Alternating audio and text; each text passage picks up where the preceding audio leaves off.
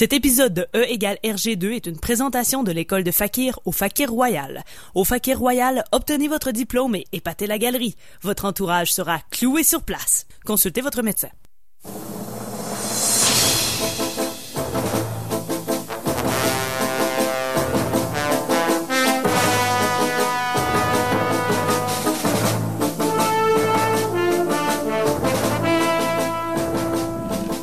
Bonsoir tout le monde, bienvenue sur les ondes de CKRL. C'est l'émission 1 égale RG2 où on parle de Tintin à chaque semaine.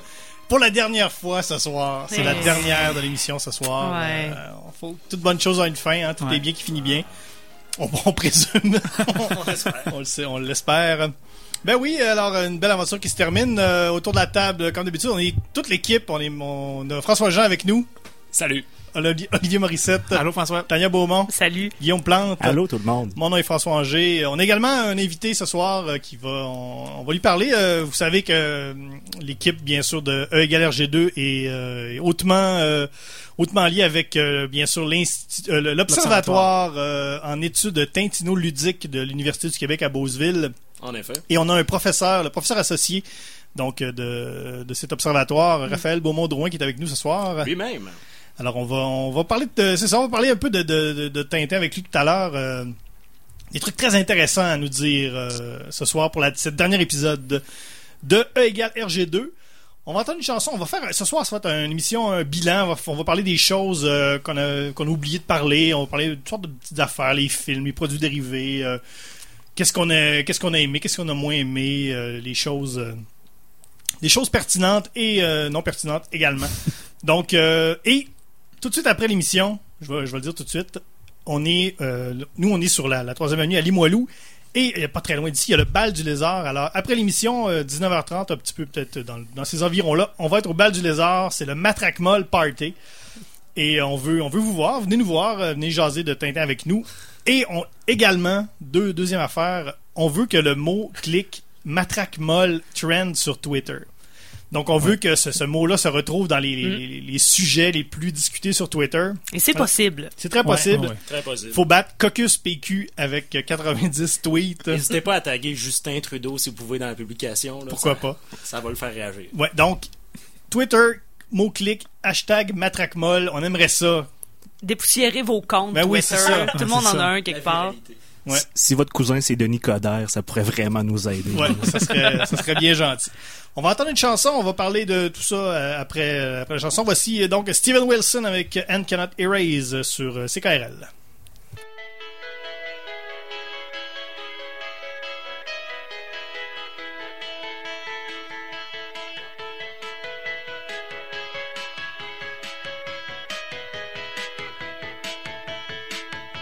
Together we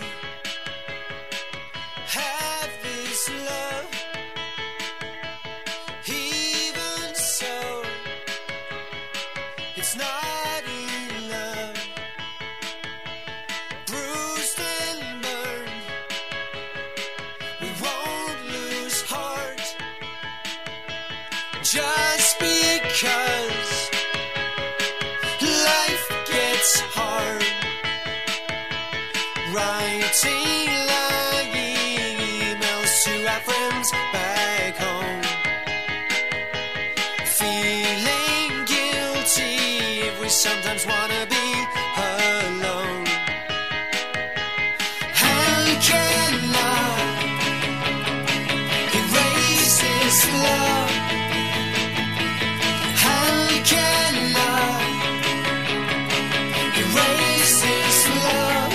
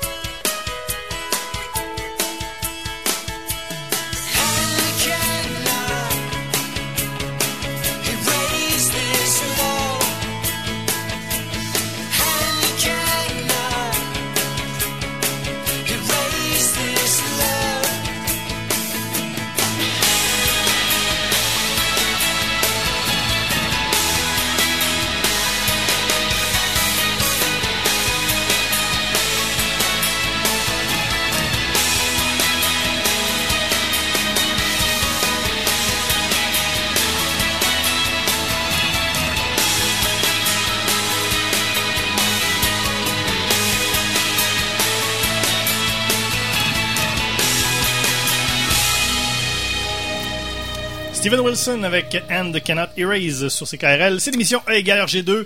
C'est la dernière ce soir. On vous le rappelle, on veut faire trender #matraquemolle. Faites dépoussiérer votre vieux Twitter. Et si jamais le hashtag est plein, parce qu'on le dit à chaque semaine, ouais. hein, si jamais il y a plus de place dans le hashtag, vous pouvez aller sur #GourdinSlack. On a également, on en a créé d'autres. On a créé #GourdinSlack, #bâton souple. On a également hashtag Malléable maillotche. Malléable maillotche. On a également Assommoir et ductile. massuflasque. Donc, on est couvert ce soir. On veut que ça marche. On est sur-hashtagué en ce moment. Oh, Faut ouais, tout vraiment. remplir. Exactement. Donc, E égale RG2, hein, c'est la dernière. Et bon, c'est sûr que si vous nous avez écouté depuis le début, c'est un peu flou. Ça peut être un peu flou le concept de l'émission. C'est pas super clair, même pour nous des fois. À la base, l'idée de départ, c'était un peu de regrouper un nombre de gens qui sont pas nécessairement tous des gros fans de Tintin. Et je me suis dit, je vais ramasser cette équipe-là. Je me dis, avec ce monde-là, on devrait être capable de faire de quoi de pas pire. Je veux savoir, là, à mon avis, bon, là, j'y vais un peu at large. François-Jean, t'es peut-être le plus gros fan de Tintin. Oui, c'est moi. Bon, Guillaume, t'es peut-être le moins gros fan de Tintin. Absolument. Tania, t'avais à peu près pas d'idée c'était qui Tintin. Je pense qu'une fois en 3e année, il a fallu en lire un pour un travail de lecture. Puis moi puis Olivier, on est peut-être aux 2/3 là, dans les Ouais, c'est ça, ouais. amateurs. Là. Mm-hmm. Mais là, je me dis, là, avec l'idée qu'on avait de tout ça avant le début de l'émission et maintenant, 14 albums plus tard, où on en est dans notre appréciation de Tintin. Qu'est-ce que ça nous a apporté comme réflexion sur Tintin, ce qu'on a fait là? L'évolution. Ouais. Moi, je veux dire, c'était beau de voir l'évolution et peut-être de lire aussi avec les yeux d'adulte parce que je pense qu'il y a une grande différence pour ne pas avoir fait les deux, être retombé dedans. Je pense que vous autres, vous l'avez fait plus, mais de le voir justement avec des yeux d'adulte, avec des enjeux qui se peuvent et de voir tous les points, là. Ben, moi, c'est ça. Bon, c'est pas drôle, je suis désolé, mais c'est... Tout à fait. Je me souviens quand j'ai vu Objectif Lune, je ne comprenais pas j'avais jamais vu On a marché sur la Lune. Donc pendant 5 ans, j'ai jamais su qu'est-ce qui arrivait après cette damée de préparation à se rendre sur la Lune.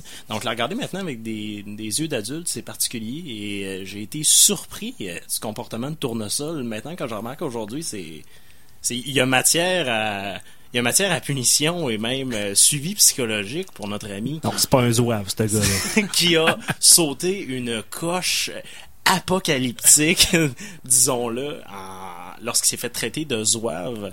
Puis est-ce que Tournesol pourrait exister parmi nous aujourd'hui?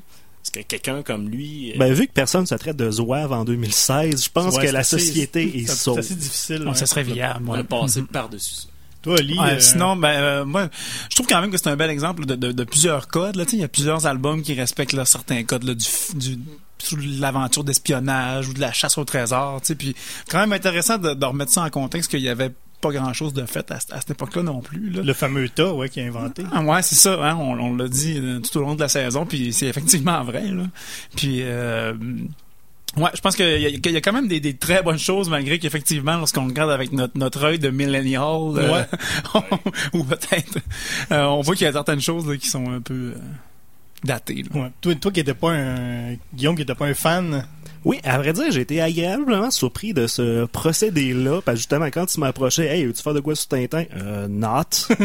Parce que j'ai quand même vendu de la bande dessinée européenne assez longtemps dans ma jeune vie, ce qui m'a donné un point de vue assez large sur la bande dessinée franco-belge. Et c'est pas tant que j'aimais pas Tintin, mais je trouvais que c'était totalement inintéressant vis-à-vis ce qui se faisait.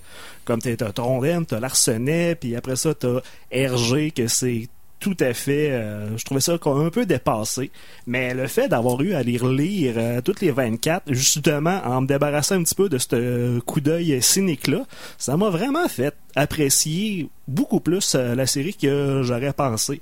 C'est sûr que ça commence de façon tragique. Au Congo, ça commence pas ses chapeaux d'eau. Non, c'est ça. Au Congo et en Amérique, on se disait, OK, oui, on est parti pour un beau pèlerinage, là. Mais après ça, non, il y en a quelques-uns que je me suis dit, c'est très, très, très bon. Puis le gros fan, lui, est-ce que Est-ce que ça a un peu changé ta perception ou Ben moi j'ai détesté mon expérience. Tout au long de l'été, il a fallu que je trouve dans chacun des Tintins la séquence qui était irréalisable dans la vie. Et c'est vrai parce que bien sûr c'est François Jean pour ceux qui se joignent à nous. C'est notre testeur en résidence. C'est lui qui a tout testé les choses impossibles. Ben oui, parce que on s'entend que Tintin, au péril de sa vie, ça se prend pour quelque chose. Au ça, prix de la vie de sa famille aussi. C'est une bande dessinée qui est toute bien proportionnée, hein, puis tout a l'air tout réel partout, mais il y a plein d'affaires qui sont pas vraies. Et d'ailleurs, je suis content d'être de retour parmi vous après 2 semaines de convalescence. Ben oui, qu'est-ce qui s'est passé? Ben, c'est-à-dire qu'il y a eu l'épisode Tintin au pays des Soviets. Puis il se passe tellement d'affaires pas de bon sens là-dedans. Je pense que dans l'émission où concernant ça, vous avez dit ce que j'ai testé, mais pour vrai, ça se peut pas là. Ça se peut pas. Cette histoire-là est pas possible. Et c'est ça, on aura l'occasion de refaire quelques tests ce soir à ce sujet-là. Je vous en passe un papier. Ben oui, t'as l'air encore magané. Ben oui, hein. Mais c'est pas grave. Écoute, t'es quand même là. Puis c'est ce qui est important. Ouais, en partie.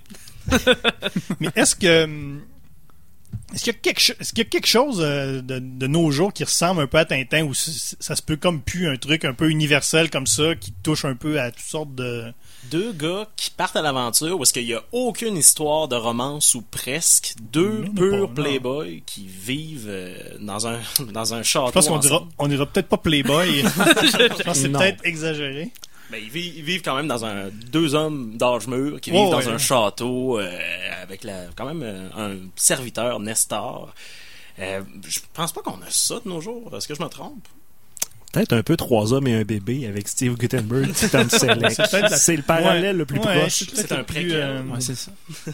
Mais moi j'ai essayé de combattre aussi l'absence de personnages féminins à part la Castafiore. Je pense que ça aujourd'hui aussi ça se ferait taper dessus vraiment là, parce que la Castafiore est pas là tout le temps non plus, c'est un personnage de soutien et il y a même des bandes dessinées où on voit 0 femme. Donc c'est sûr que ça, si on faisait quelque chose de genre en 2016, il faudrait absolument que ce soit ajouté parce que ça marcherait pas là. Qu'il y ait au moins 3 filles. Ben ouais. Une rousse, une blonde, une brune. Puis il y a une dimension un peu éducative là-dedans, hein? Toujours dans Tintin, tu sais, on apprend des nouveaux mots, on se fait expliquer des concepts là, par tournesol, des concepts qui ne sont pas toujours réels, mais au moins qui sont un peu Comme vaguement la scientifiques. télévision en couleur, entre guillemets. Moi, si je peux dire un truc personnel, j'avais jamais entendu, avant de lire un Tintin, j'avais jamais entendu l'expression tenir quelqu'un en respect. Ouais. C'est-à-dire de tenir au bout du fusil, tu sais. Et je l'ai entendu pour vrai dans une émission de radio à un moment donné, en Europe française. Et j'étais tellement content, là. Je pense que j'ai pleuré. Ah, j'ai grandi à Loretteville, là, j'entends ça tous les jours. Ouais, là. c'est vrai que... Tu peux pas être à Coin-Caron-Racine sans tenir quelqu'un au respect aux 15 minutes. Ouais, là. dans le ghetto, en attendant le 87, là, j'en ai vécu des choses. J'ai été tenu en respect, j'ai tenu des gens en respect. Non, ça... Mais Je croyais que tous les fusils à un certain âge, c'était tous des Browning. Ben oui. Tout comme on dit plasters pour les pansements, tous les pansements c'est des plasters. Ben, tous les fusils à une certaine époque, c'était des Browning. Oui, c'est vrai, c'est le marketing de la compagnie Browning, qui d'ailleurs, anecdote de même, a poussé la technologie à combiner une arme à feu et un homme, et ça a donné le patineur artistique Kurt Browning. D'où l'expression « Ah, ce Kurt Browning est un drôle de pistolet. » C'est tellement vrai. Mais on parlait du côté pédagogique. C'est sûr qu'on dit toujours pour 7 à 77 ans, mais j'ai pas trouvé ça trop enfantin. Non. Même si de temps en temps, on nous en pousse quelques-unes. Par exemple, la pesanteur, là, quand on est sur la Lune, on nous explique pourquoi ça a pas fait de son, il y a pas d'air, blablabla. Mais j'ai pas senti qu'on nous prenait pour des enfants, et je trouve que le 7 à 77 ans, c'est assez bien fait. Mais cela dit, 7 à 77 ans, c'est le slogan du journal Tintin. C'est pas nécessairement la série. Même si nous, on propage ça aussi, là, sans, parce que ça fait bien notre affaire. Ouais, puis tout le monde l'a repris après. Ouais, c'est ça. Ouais. Tu sais aussi, le ton est pas toujours évident à trouver. Là. Effectivement, des fois, il y a quand même des scènes de bataille, là, puis des armes, puis du trafic de drogue, Ouais, des trucs assez lourds assez quand intense, même, là, versus des jokes de Milou qui se fait mal à la queue, là, tu sais. Ouais. Pauvre Milou. Ouais, d'ailleurs, ouais, ça, hein, toi, après, je sais qu'après après la fin de l'émission, tu veux, parce qu'on va quand même, on n'arrête pas là, on continue de faire nos recherches. Toi, tu vas déposer ta maîtrise sur Milou chien chinois. Ouais, c'est ça, ouais. Je suis en processus, là, avec l'Observatoire Tensino-Ludique, là, de l'Université du Québec à Beauceville. De finaliser mon mémoire, là, sur Milou chien chinois, là. D'ailleurs, on en parlera, là, peut-être plus tard. Je mettrai peut-être le lien Facebook. Ouais, oui, c'est ça. On a tous hâte de lire ça. Ouais. Oui. Il y a, Tintin, il y a pas, contrairement à beaucoup d'autres séries ou des trucs peut-être un peu plus récents, on est habitué de voir beaucoup de produits dérivés, ce que les Français appellent du merchandising. Même les films, justement, les produits dérivés, on en a parlé un peu la semaine dernière. On voulait voir un peu qu'est-ce qu'on pourrait trouver. Il y a pas curieusement, il n'y a pas grand-chose de particulièrement bizarre. Ah, on sent que Moulin Sort a une main forte sur le contrôle des... Ouais. Ah oui, c'est ça. Je pense que c'est la veuve d'Hergé, justement, il y avait une main de fer sur l'image de Tintin. Alors, ne se sert pas de cette houppette qui le veut. Ouais, pas beaucoup de crap. Parce qu'on a cherché là, autant comme autant. On a trouvé des trucs un peu... Il y a des trucs un peu bootleg, un peu salaces, des trucs bizarres. Mais des trucs officiels, il n'y a pas grand-chose. On a vu qu'est-ce qu'on a vu sur eBay. Il y a une bouteille de liqueur, une bouteille de soda dans l'orange de 1960. Ça. Dans les produits dérivés, il y avait quelqu'un qui vend une bouteille de boisson Tintin orange et même Tintin orange bleu. C'est comme la version Pepsi. C'est du croche à l'orange dans le fond. Finalement. Fait que moi, ça me dérange pas tant que dans le temps, ils se disaient « Ah ouais, on va faire de la liqueur Tintin, why not, ça va bien se vendre. » Et c'est vrai, c'est vraiment une stratégie de marketing parfaite. Mais que quelqu'un l'achète et se dise « Ok, ça, je vais garder ça 50 ans puis la vendre sur eBay quand on va inventer les ordinateurs, Internet et... J'ai le goût d'acheter une bouteille et la boire, voir où est-ce que ça va m'amener. On aimerait que tu vives encore, Guillaume, par exemple. Ouais. Mais il y a pas grand-chose. En fait, c'est un peu comme tous les trucs européens, c'est de qualité et c'est très très cher. Ouais. C'est la constante. Mais ça n'a pas été exploité. Il n'y a pas eu de Tintin World où est-ce qu'on proposait d'embarquer dans le vaisseau de Rackham le Rouge. Il n'y a pas eu de ce Walt Disney World de la Tintin. Ça n'a pas été exploité tant que ça. Maintenant que t'en parles. Peut-être. Il y a des trucs. On a quand même trouvé des trucs. Guillaume, tu avais trouvé la fameuse comédie musicale, la chanson de la comédie musicale que j'ai eue dans la tête pendant près de 3 semaines. C'est épouvantable. Et en regardant, il y en a eu d'autres. Il y a en Grande-Bretagne, il y a eu une version théâtrale de Tintin au Tibet. Okay. Mais que ça avait une mise en scène qui a de l'allure avec des bons comédiens. Fait que ça avait vraiment l'air bon. J'ai un petit extrait de la comédie musicale. Pour ceux, oui. Pour ceux qui auraient manqué ça, là, on va essayer d'en écouter un bout qui se peut, parce que le son est pas très... Il n'y a rien qui se peut. C'est exactement ce qu'il nous fallait. C'est dire adieu au whisky. Tintin, le temple du soleil. Rien ne pouvait me séparer de mes bouteilles, sauf un bûcher à moi. Whisky à moi. Je vais larguer les amarres de la gorge sèche de l'air de presse, puis j'appuie. C'est ça. Voilà. Il y a ça qui a existé. Ouais. D'ailleurs, ça me fait penser aussi à la fameuse pub là, de la margarine fleur d'or. Ouais, ça aussi, ça a été quand même c'est une vraie utilisation là, de la marque. Là. Oui, c'est de la margarine à l'huile de tournesol. Ouais, c'est ça. Puis là, toute la gang fait un party dans un champ de tournesol, puis on applaudit tous tournesol pour sa merveilleuse margarine fleur d'or. Comme si c'est lui qui l'avait inventée. Sa margarine est tellement bonne qu'à la fin de la publicité, il l'évite de 3 pieds dans les airs, puis on n'explique jamais pourquoi. Ouais, et preuve que cette pub-là n'a pas de bon sens, parce que de la margarine, c'est dégueulasse. Mais le produit dérivé le plus bizarre que j'ai vu sur Tintin, je suis tombé là-dessus quasiment par hasard sur Amazon, c'est une de ces petites boîtes de métal qu'on se sert pour mettre ses cartes d'identité, ces choses-là, ce qui est très pratique. Tu mets ça dans ton sac à main pour vous, mesdames, et tout ce que vous mettez dedans est en sécurité, il ne sera pas écrasé. Sauf que là, c'est une boîte de métal avec la couverture de Tintin au pays des Soviets, et il semble obsédé sur le fait que c'est vraiment une boîte à tampons. C'est vraiment fait pour mettre des tampons. Tampon case. Ils mettent vraiment l'emphase là-dessus. Là. Mais ça existe là, quand même. Oui, mais tu peux mettre ce que tu veux dans cette boîte-là. Là. Mais il insiste. C'est toujours bien qu'une boîte. Oui, dans les avantages du produit, la première affaire qu'ils disent, hey, ça tient jusqu'à 8 tampons. Alors, si vous êtes octo-tamponné, c'est vraiment ça que vous pouvez utiliser. Après ça, ça dit, en passant, vous pouvez mettre vos cartes d'identité, vos cartes de crédit, de la monnaie, du maquillage, un téléphone et des condoms pour revenir sur l'offre et la demande. T'es sûr que c'est pas Tintin au pays des serviettes? Mon Dieu, oui. Mais C'est le menton de c'est... chez nous. mais c'est ça. C'est le plus bizarre qu'on a trouvé. On n'a pas... Ouais. Quand même, beau travail. Il y a quand même eu quelques parodies, là. Moi, je tiens Oui, à rappeler, quand même. les petits romans, là, Saint-Tin et son ami loup. Ouais. C'est des petits romans humoristiques, là, en vente dans tous les bons bacs à livres à 1 pièce de votre Pour ceux qui aiment libraire les- préféré. Pour ceux qui aiment les jeux de mots, là, c'est Ah vraiment... ouais, c'en est une Allez voir sur florilège, Wikipédia. là. Ouais, c'est ça. Saint-Tin est un reporter et son ami loup est un perroquet bavard. Ah, Ah. intéressant. Est-ce qu'il a la psychose? Probablement. C'est sûr. En tout cas, il la donne à qui mieux. Il y a les films également. Qu'est-ce qu'on en pense des films? Est-ce que c'est faisable de faire Tintin au cinéma? En dessin animé, ça se peut, les dessins animés qui ressemblent exactement à la BD là, qu'on a vu dans Ciné-Cadeau, des trucs comme ça va. Là.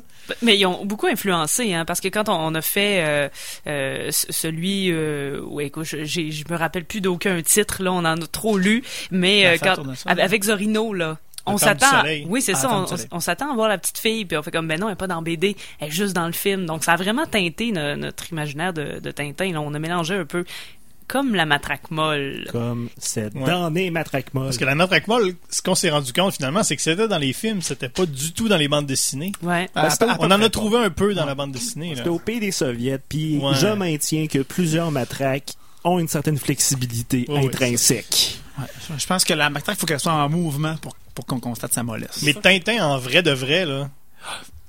Je sais Les deux films en vrai bonhomme de Tintin, comme on appelle ça. Là. Les En deux films humain. en vrai bonhomme, comme il y a les- on dit, oui. Ah, les monsieur. oranges bleus. Ouais, Puis la il y en a toison un d'or. autre, la toison d'or, c'est ça. Ouais. Et il y a aussi, hors série, en dessin animé, Le Lac aux requins. Ouais. N'est-ce pas? Et ça, c'est dessiné dans le même esprit un peu que ce que Hergé a fait. Et moi, pour l'anecdote, à la maison, on avait la bande dessinée du Lac aux requins qui est tirée de certaines scènes. Ouais. On fait comme une espèce d'arrêt sur l'image. Et là, ils ont composé une bande dessinée à travers ça. Et il y a vraiment beaucoup trop de didascalies là, qui sont insérées dans les cases de bande dessinée. Sauf que moi, étant jeune, j'étais persuadé que c'était un album légitime qui était sorti, mais qui avait juste pas eu de place pour mettre en arrière sa quatrième de couverture. Et je l'ai relu avant de venir. Et c'est pas bien bon, hein? Ouais, je pense qu'il y a ça en premier lieu, là, les scénarios. Là. Ouais, c'est ça. Les oranges bleues puis la toison d'or, à mon souvenir non plus. Là, Non, c'était pas des terrible. succès de scénario non plus. Là.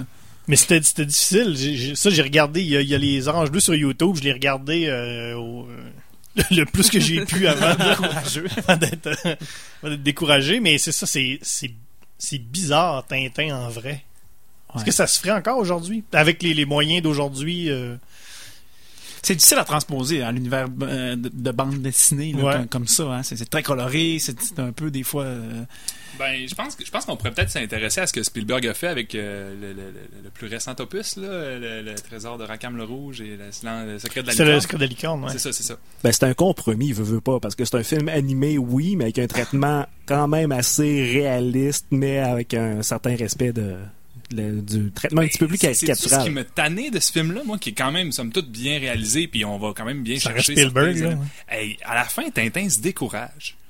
Il voit partir le bateau, il est au bord de l'eau, puis il se décourage. Je dis, mon Dieu, mais ça arrive jamais dans la bande dessinée. Tintin ne se décourage jamais, en fait. Puis là, à ce moment-là, c'est le capitaine Haddock là, qui est comme sorti de son délire de boisson, qui lui redonne courage pour finir et aller chercher le climax final. Et mon Dieu que cette formule-là américaine, parce que c'est vraiment un scénario américain où le héros vit sa crise avant de passer au time bomb de la fin, ben c'est pas dans Tintin d'habitude. Tintin est invincible, puis autant moralement que physiquement que psychologiquement. Ben, ils se sont peut-être rendus compte qu'un héros invincible qui se décourage jamais et qui fonce tête baissée vers ses objectifs, c'est fucking dull. Ouais. Mais c'est pas mal ce qui ressort de ce livre-là, c'est en fait de ce film-là, c'est pas l'histoire de Tintin dans l'opus de Spielberg, c'est purement l'histoire d'Haddock où est-ce que Tintin est un peu un accessoire. Puis moi, ce qui m'a gêné et un peu agacé, on remarque que Tintin, c'est assez carré comme on appelle les plans, ce qu'on voit des personnages. On voit rarement des plans assez élaborés, mais Spielberg s'est vraiment payé un gros trip des fois, avec une caméra qui bouge, qui vole, qui survole la ville, Oui, passe ça. à travers des fenêtres. Il s'est payé un gros trip, mais je trouve que c'était pas très fidèle à l'œuvre originale. Moi, je pense que ça va peut-être mal vieillir, ce film-là. Cette espèce de traitement là en images La moitié-moitié. surimposé sur des acteurs qui jouent. Je sais pas, moi je pense que dans pas longtemps, là, on va trouver ça très très très daté. Mais si on avait à faire un film de Tintin aujourd'hui, en 2016, quel acteur pourrait jouer les personnages? Et c'est une question qu'on a sur le hashtag Matraquemolle. Ben, moi, sérieusement, celui qui jouait Tintin dans le film de Spielberg, Jamie Bell, je trouve qu'il aurait fait un bon vrai Tintin en vrai bonhomme, comme on dit. Moi, je trouve qu'il y aurait eu le bon casting. Ouais. Moi, je verrais aisément Meryl Streep en Castafiore. Ouais. Mais avec un peu de poids, là. On y en donnerait. C'est la magie de la prothèse, là, rendu là. J'avoue, mais elle joue dans un film en ce moment qui est inspiré de Florence Jenkins. Florence Jenkins qui aurait elle-même inspiré la Castafiore. Ah, c'est peut-être Ben pour ça. voilà. Ouais. Pour Dupont et Dupont, on peut pas passer à côté de Rémi Girard et Raymond Bouchard. Non. Faut les mettre quelque C'est part. sûr. 2 étoiles du firmament du patrimoine québécois qu'il faut plugger dans un film américano-belge. Et Évidemment. la voix de Milou. Frank Welker. Celui qui fait les voix Celui dans les qui bonhommes de notre Tous enfance. les animaux d'un film. Pour Haddock, François-Jean, toi... quel acteur? Pour Haddock, je verrais genre Claude Blanchard tendu. Ben, je pense qu'on a un bon film. Hein? C'est un très bon film. C'est vrai, ouais. Le Ouais. gros nez, là, de l'alcoolisme. C'est un très bon film. Écoutez, on va passer une petite pause. On va continuer notre bilan de la fin de E égale RG2 après la pause. On va également entendre une chanson. On va écouter Metric et on revient tout de suite après. Le Bal du Lézard est fier d'encourager les talents d'ici et vous présente cette soirée.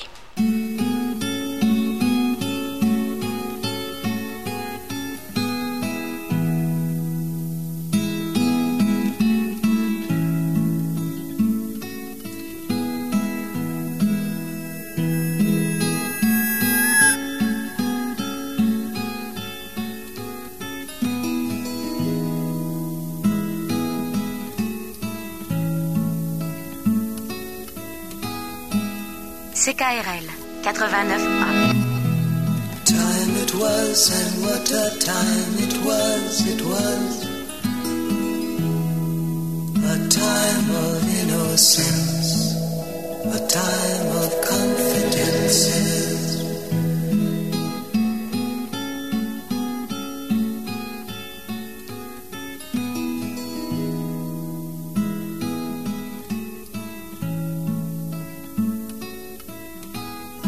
Avertissement. Cette émission est déconseillée aux personnes âgées de plus de 77 ans. Le jugement des parents est conseillé.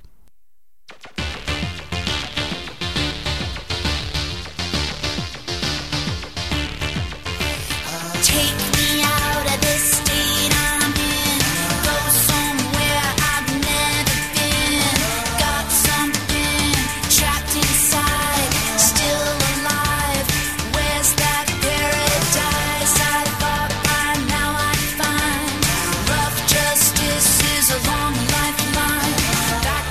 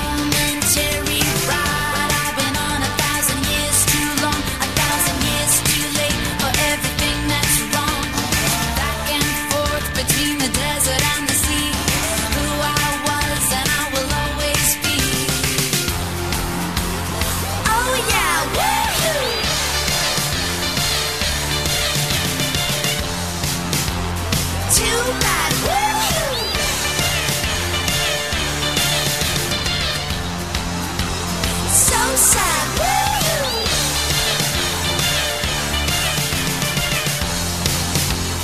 Oh yeah, woo!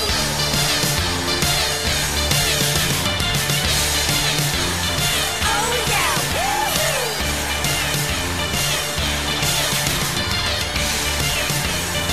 Oh yeah, woo! Metric avec Too Bad, So Sad sur les ondes de CKRL. C'est l'émission E égale RG2.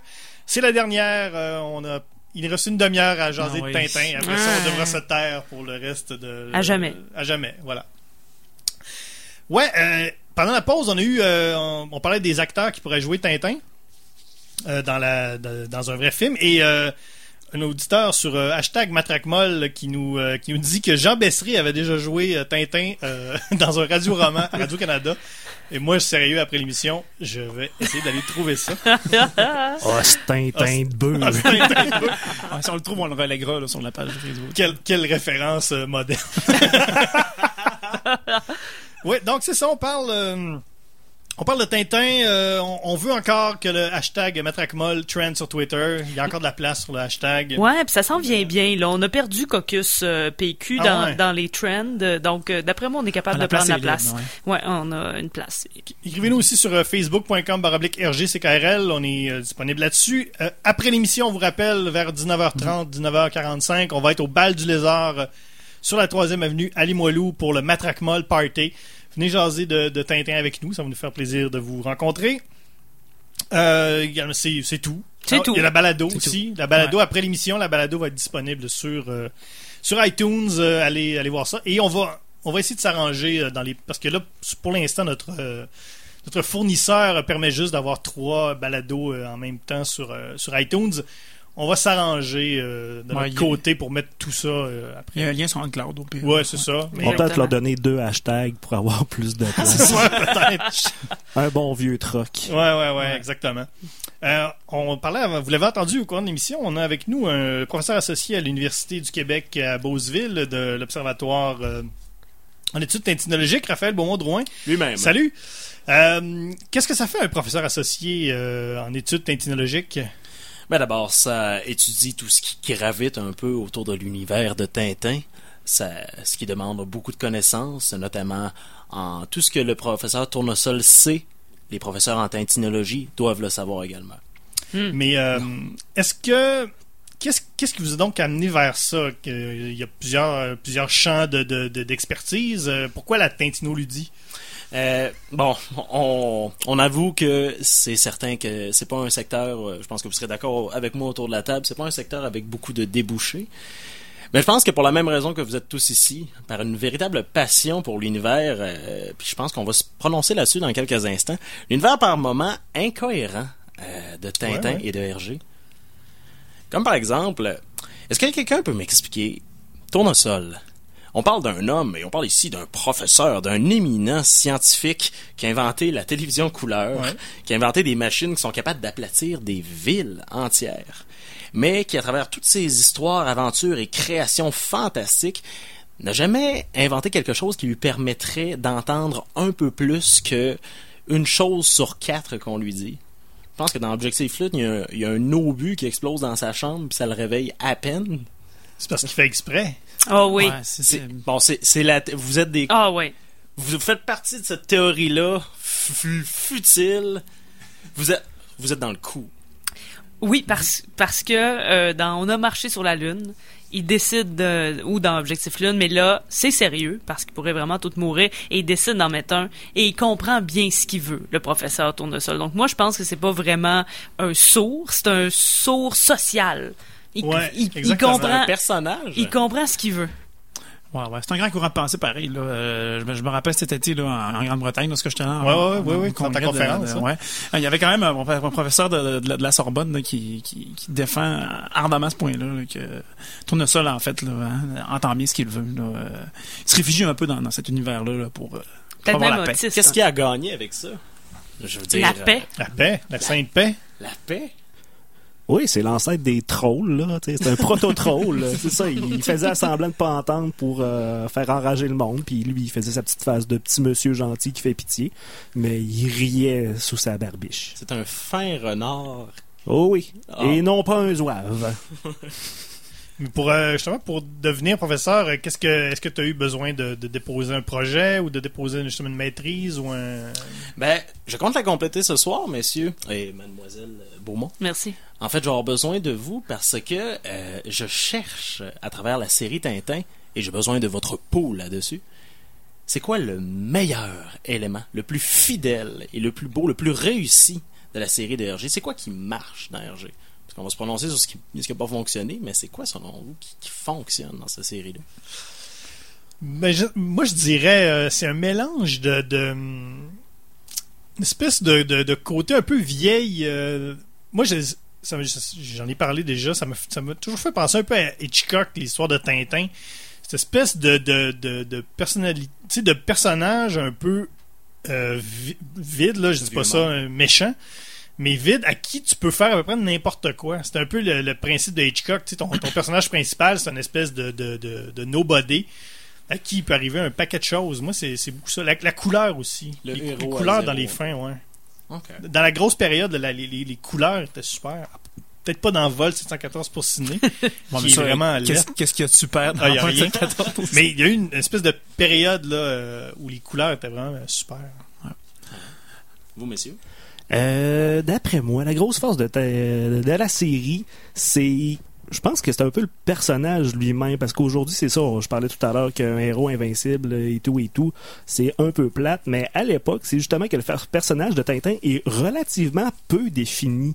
Tu sais, c'est un grand batailleur, c'est un déterminé, c'est un gagnant, mais à part de ça, il n'y a pas vraiment de caractéristiques. Et alors, d'après moi, c'est vu qu'à l'époque, on a eu des guerres mondiales, on a eu des guerres froides, c'était une époque vraiment glauque, alors c'est peut-être fait les gens font peut-être se glisser un peu à travers ce personnage-là et se dire, oh yes, il y a de l'espoir là-dedans. Et c'est peut-être ça qui fait que les tintinologues sont brillamment intenses là-dessus. Là. Oui.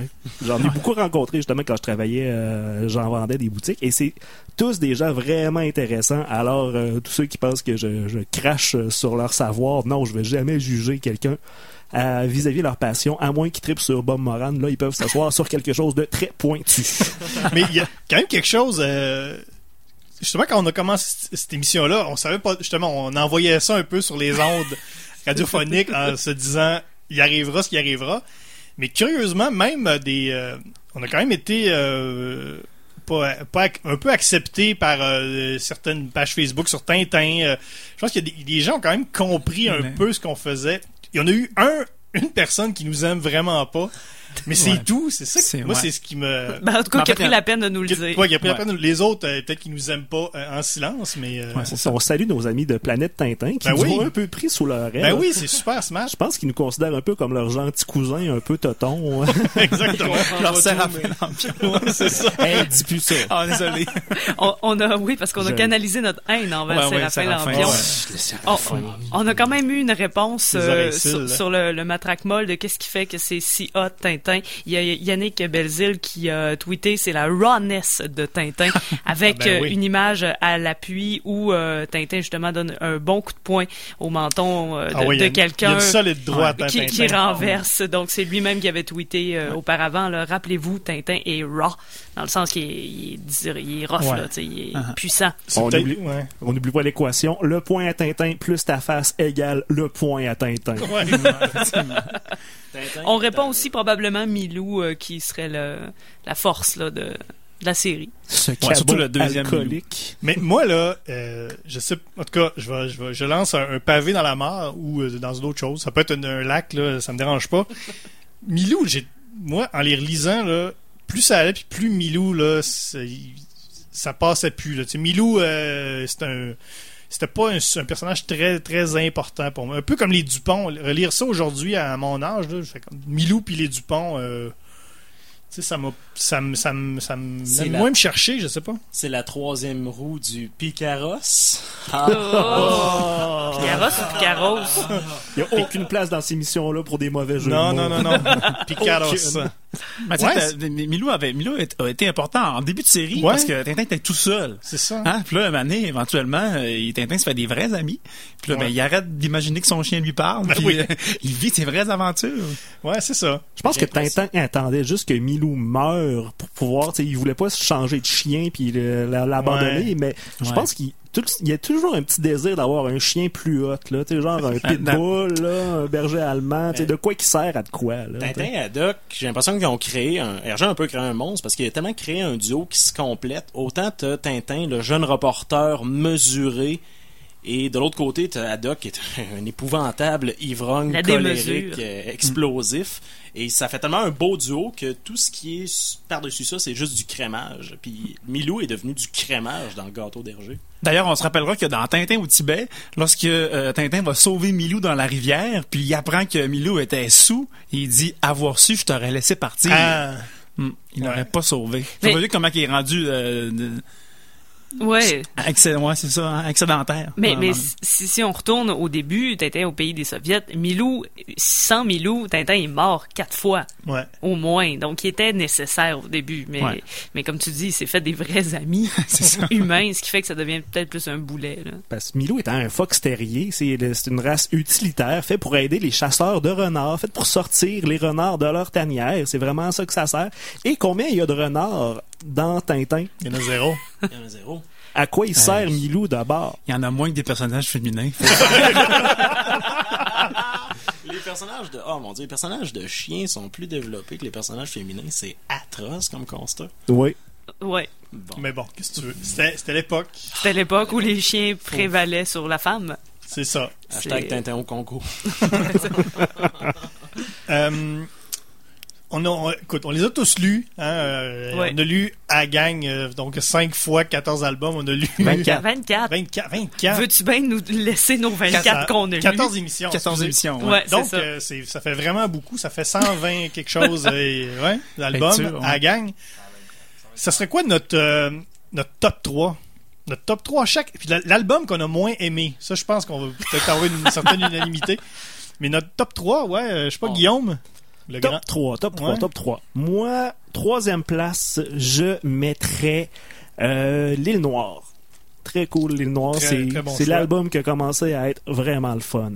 Ouais. Après ça, Coq en stock. C'est, d'après moi, une des 2 places où le capitaine Haddock, c'est là qu'il met ses bottines de gars hot, là. Il met même pas de bottines, il est nu-pied. Non, c'est pas dans le... non, nu-bas. Il est nu-bas. Ouais, dans Coq en stock. C'est vieux bas. Et première place, Tintin au Tibet. Tout simplement, oui. Ouais. C'est le seul album qui m'a fait voir une analyse de Tintin en ligne. Je pense que c'était Tintin et la recherche de soi, la clarté de soi, qui disait que dans Tintin au Tibet, c'était comme l'épisode où Capitaine Haddock qui était dépassé par les événements, il était comme relégué aux oubliettes. Alors que je trouve que justement, si on prend l'album du point de vue du Capitaine Haddock, c'est magique. Qui suit Tintin, qui se part et il va se perdre dans les montagnes, puis lui il dit « Je crois pas en ce que tu fais, Tintin, mais motadine, je te suis. » Je trouvais ça beau, là. Ton moins bon? Il y a Congo, il y a en Amérique qu'on pourrait bâcher, mais moi, je vais aller un peu dans le sens anti-poil et je vais y aller avec le sceptre de Tokar. Oh! Parce qu'il y en a eu des bons avant, puis il est tellement plate. Ouais. Tu sais, oui, il y a le racisme horrible et l'ignorance totale, mais au moins, on rit. Sceptre de Tokar, il est plate. Ouais, c'est ça qui est curieux, parce que Tintin au Congo, même si on en a fait, on en a fait grand état de tout ce qu'il y avait de pas de bon sens dans ce livre-là, ça reste que c'est pas désagréable à lire. C'est un grand divertissement. Ouais. C'est une belle aventure, mais avec un message tout à fait horrible. Mais c'est ça. C'est ça. C'est ça. C'était dans ce temps-là. Vous, monsieur Jean? Moi, les 3 meilleurs dans l'ordre, je mettrais Objectif Lune. On a marché sur la Lune en position 3 et 2, respectivement. Les deux ensemble, je les adore. C'est super. Et il y a tellement de recherche là-dedans. Moi, j'adore ça, la recherche. Hein. On le sait, ça m'a coûté beaucoup. Et en première place, je mettrais Coq en stock, que j'ai volé à mon coloc qui nous écoute en ce moment, d'ailleurs. On le salue. Je trouve ça vraiment bon, cette bande dessinée-là. J'aime bien quand le capitaine Haddock prend le contrôle du bateau. Je me sens comme confortable. Et celui que j'aime le moins, c'est les 7 boules de cristal parce qu'il était peurant. C'est vrai. Mme Beaumont? Hey, moi, là, j'avoue que Objectif Lune, pour on a marché sur la Lune, c'est vraiment intéressant. Puis c'est hallucinant de penser qu'Hergé a tout fait ça avant même qu'on aille dans l'espace qu'on aille sur la Lune pour vrai. Donc tout ça, bravo. Mais il y a tellement des décisions de zouf là-dedans. Il y a trop de monde dans la navette. C'est épais. Ça m'a fâché. Ça veut peut-être dire aussi que c'est un très bon album parce que j'ai été impliqué émotivement beaucoup dans cette lecture-là. Mais pour ça, je peux pas le mettre dans mon top. Et sérieusement, j'ai l'impression d'avoir lu une grosse histoire. Alors, je les mélange pas mal, mais Tintin au Tibet, ça va être comme mon numéro 1. Il y aura pas de top, là, mais ça va être mon numéro 1. Parce que, dès le départ, on connaît la quête, on connaît probablement aussi le résultat, mais c'est pas « Ah, tiens, je tombe sur une filière au hasard, allons voir à qui ça appartient, qui reste justement au bout de ma rue. » Non, on a une quête, on a une mission, on le fait, puis on y va jusqu'au bout, et c'est pour ça que c'est clairement mon préféré. Mes propos rejoignent sensiblement ceux de Tania. Pour une fois, le méchant n'est pas un vilain monsieur avec un visage et une coupe de cheveux tout à fait abominable, mais c'est plutôt l'ennemi, c'est le désespoir. Abandonné, voyons, c'est sûr que mon ami cher n'est plus des nôtres, donc je vais laisser tomber, je vais juste rester dans mon chanteur Moulinsart. Donc c'est pour ça que moi aussi, c'est mon favori. C'est tellement sentimentaux. Il est comme Tintin pas mené par vouloir être courageux, tu sais, c'est un sentiment comme de sauver quelqu'un. Oli? Oui, numéro 3, Tintin et les Picaros, le commando, là. Le commando, c'est cool. Ouais, ça. Les amusants publics avec des mitraillettes, là. Bang! 10 pages de bonheur. Numéro 2, Tintin au Tibet, là, pour toutes les raisons qu'on a nommées, là, et parce que tout le monde atchoum en Chang. Ouais. C'est merveilleux. Non. On n'atchoum pas en Chang. Puis, numéro 1, là, j'irais avec le diptyque Secret de la licorne, puis Trésor de Rackham le Rouge, là.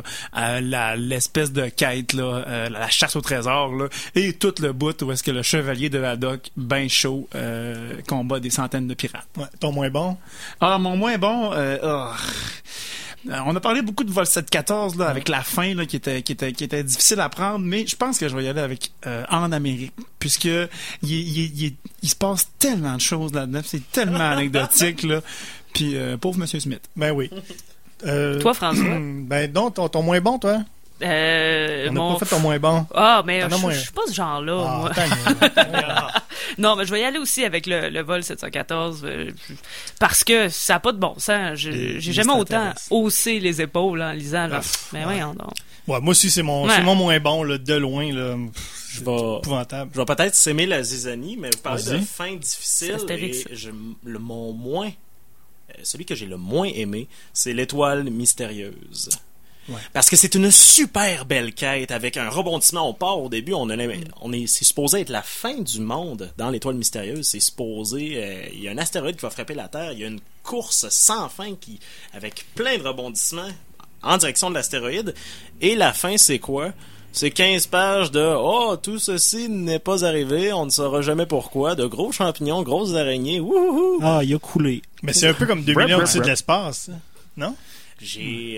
Ça me manque à ma culture. Ben voilà. Va te louer au club vidéo. J'aurais jamais dû venir ici. Moi, je veux dire, mon troisième, c'est l'affaire Tournesol.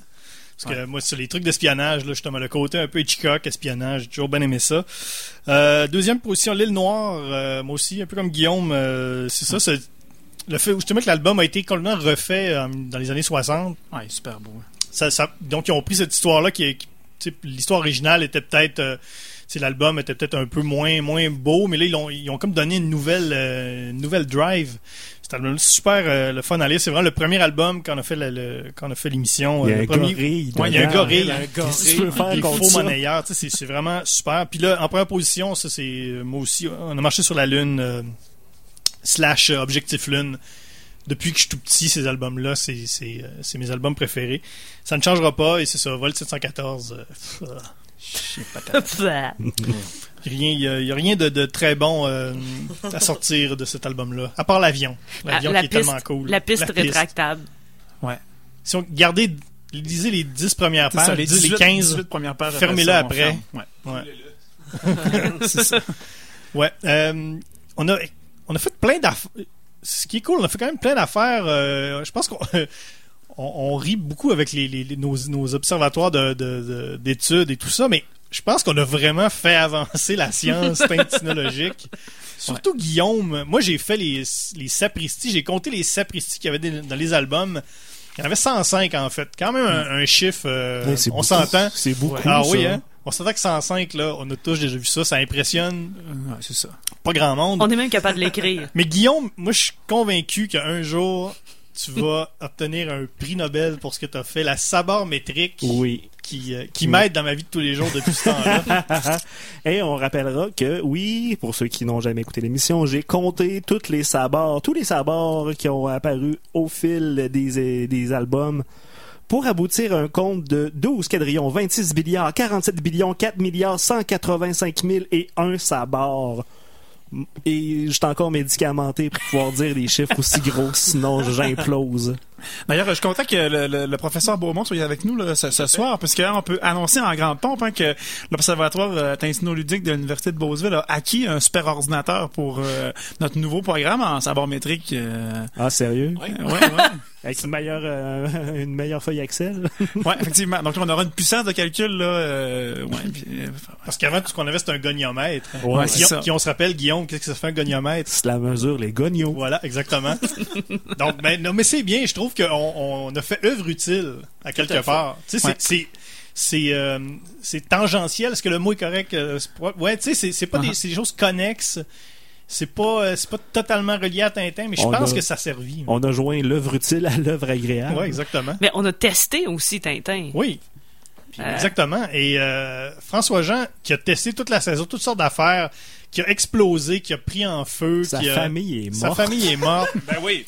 Mais finalement, tu t'es dit, là, ça me prend quelque chose pour finir ça en beauté. Effectivement, j'ai parlé un peu du lac aux requins tantôt. Ouais. Et dans le lac aux requins, il y a comme une imprimante 3D que le professeur Tournesol invente pour dupliquer des objets, mais tout est fait à base de pâte à crêpes. Ouais. Fait que quand les gens se le mettent sur la tête ou qu'ils utilisent des C'était objets, l'époque, hein? ben, ça se transforme en pâte à crêpes. Donc j'ai essayé ça dans ma cuisine. Moi, j'ai pris une imprimante 3D véridique et au lieu de mettre de la résine de synthèse dedans, ben, j'ai mis de la bonne pâte à crêpes en Jemima. Puis ben, ça m'a coûté une imprimante 3D. Fait que c'est vraiment... Ça finit encore très mal pour moi cette semaine. Et grand bien me fasse que cette émission-là se finisse, parce que ça va aller bien mieux au niveau de ma santé. Tes 150 000 en budget, c'est délicieux. C'est écoutez, c'est presque à la fin. Donnez un petit mot. Qu'est-ce qui serait arrivé aujourd'hui là? Il ferait quoi ces gens-là? Ben d'abord, Tintin, je pense qu'il est décédé avant d'atteindre 32 ans, parce qu'au nombre de coups qu'il a mangé sur la tête pour passer d'une scène à l'autre dans chacun des livres, au moins je pense qu'il perd la connaissance une fois, ou il se fait frapper solidement au moins une fois. Il n'y a pas de mémoire à court terme. C'est sûr. Il peut pas. Ouais, ça se peut. Moi, je pense que Haddock, à mon avis, doit être chroniqueur radio dans une radio de Québec. J'ai un feeling, je sais pas pourquoi. Non, je pense que Tintin il est en ce moment décédé dans une carapace d'adamantium en fusion, parce que Tintin, c'est Wolverine. C'est vrai, ça. C'est vrai, c'est Tintin, c'est Wolverine. Faut pas l'oublier, ouais. Ben moi, j'espère croire que Milou a réussi pour retourner à Shanghai, là, puis enfin il vit avec sa vraie famille, les autres fox terriers chinois de Shanghai. C'est pas 15 ans d'espérance de vie, un chien. Je pense que Milou est mort 7 fois. Ouais, mais peut-être que Milou est aussi en adamantium. La Castafiore. Ben moi je pense que la Castafiore maintenant a fait des remixes techno de sa chanson là, comme c'est bien de me voir dans le miroir. Ouais, puis elle est mariée avec le professeur Tournesol. Évidemment, je l'avais dit là, de l'avant-dernière émission. Un show réunion hommage avec Soundgarden. Ben, c'est sur le mot Soundgarden que va se terminer E égale RG2. On l'avait prédit. Ben, on l'avait prédit. Venez nous retrouver au Bal du Lézard. On s'en va là tout après l'émission. Venez nous voir. Merci à tout le monde. Merci à ceux qui ont participé à nos délires, qui ont embarqué dans le trip. Merci François-Jean. Ça fait plaisir. Merci professeur associé à l'université Raphaël Baudrouin. Le plaisir est mien. Merci Olivier Morissette. Merci François. Merci Tania Beaumont. Mille merci. Merci Guillaume Plante. Merci tellement, François. Mon nom est François Angers. Je vous dis peut-être l'année prochaine, qui sait. Suivez-nous sur facebook.com/RGCKRL. Qui sait ce que l'avenir nous réserve. Toujours pratique d'avoir une amie directrice de programmation. Eh oui, Ouais, vraiment. C'est pas Hollywood papier pour nous mener. Alors, merci beaucoup à tous et tout de suite après la pause, c'est ma boîte à cassettes.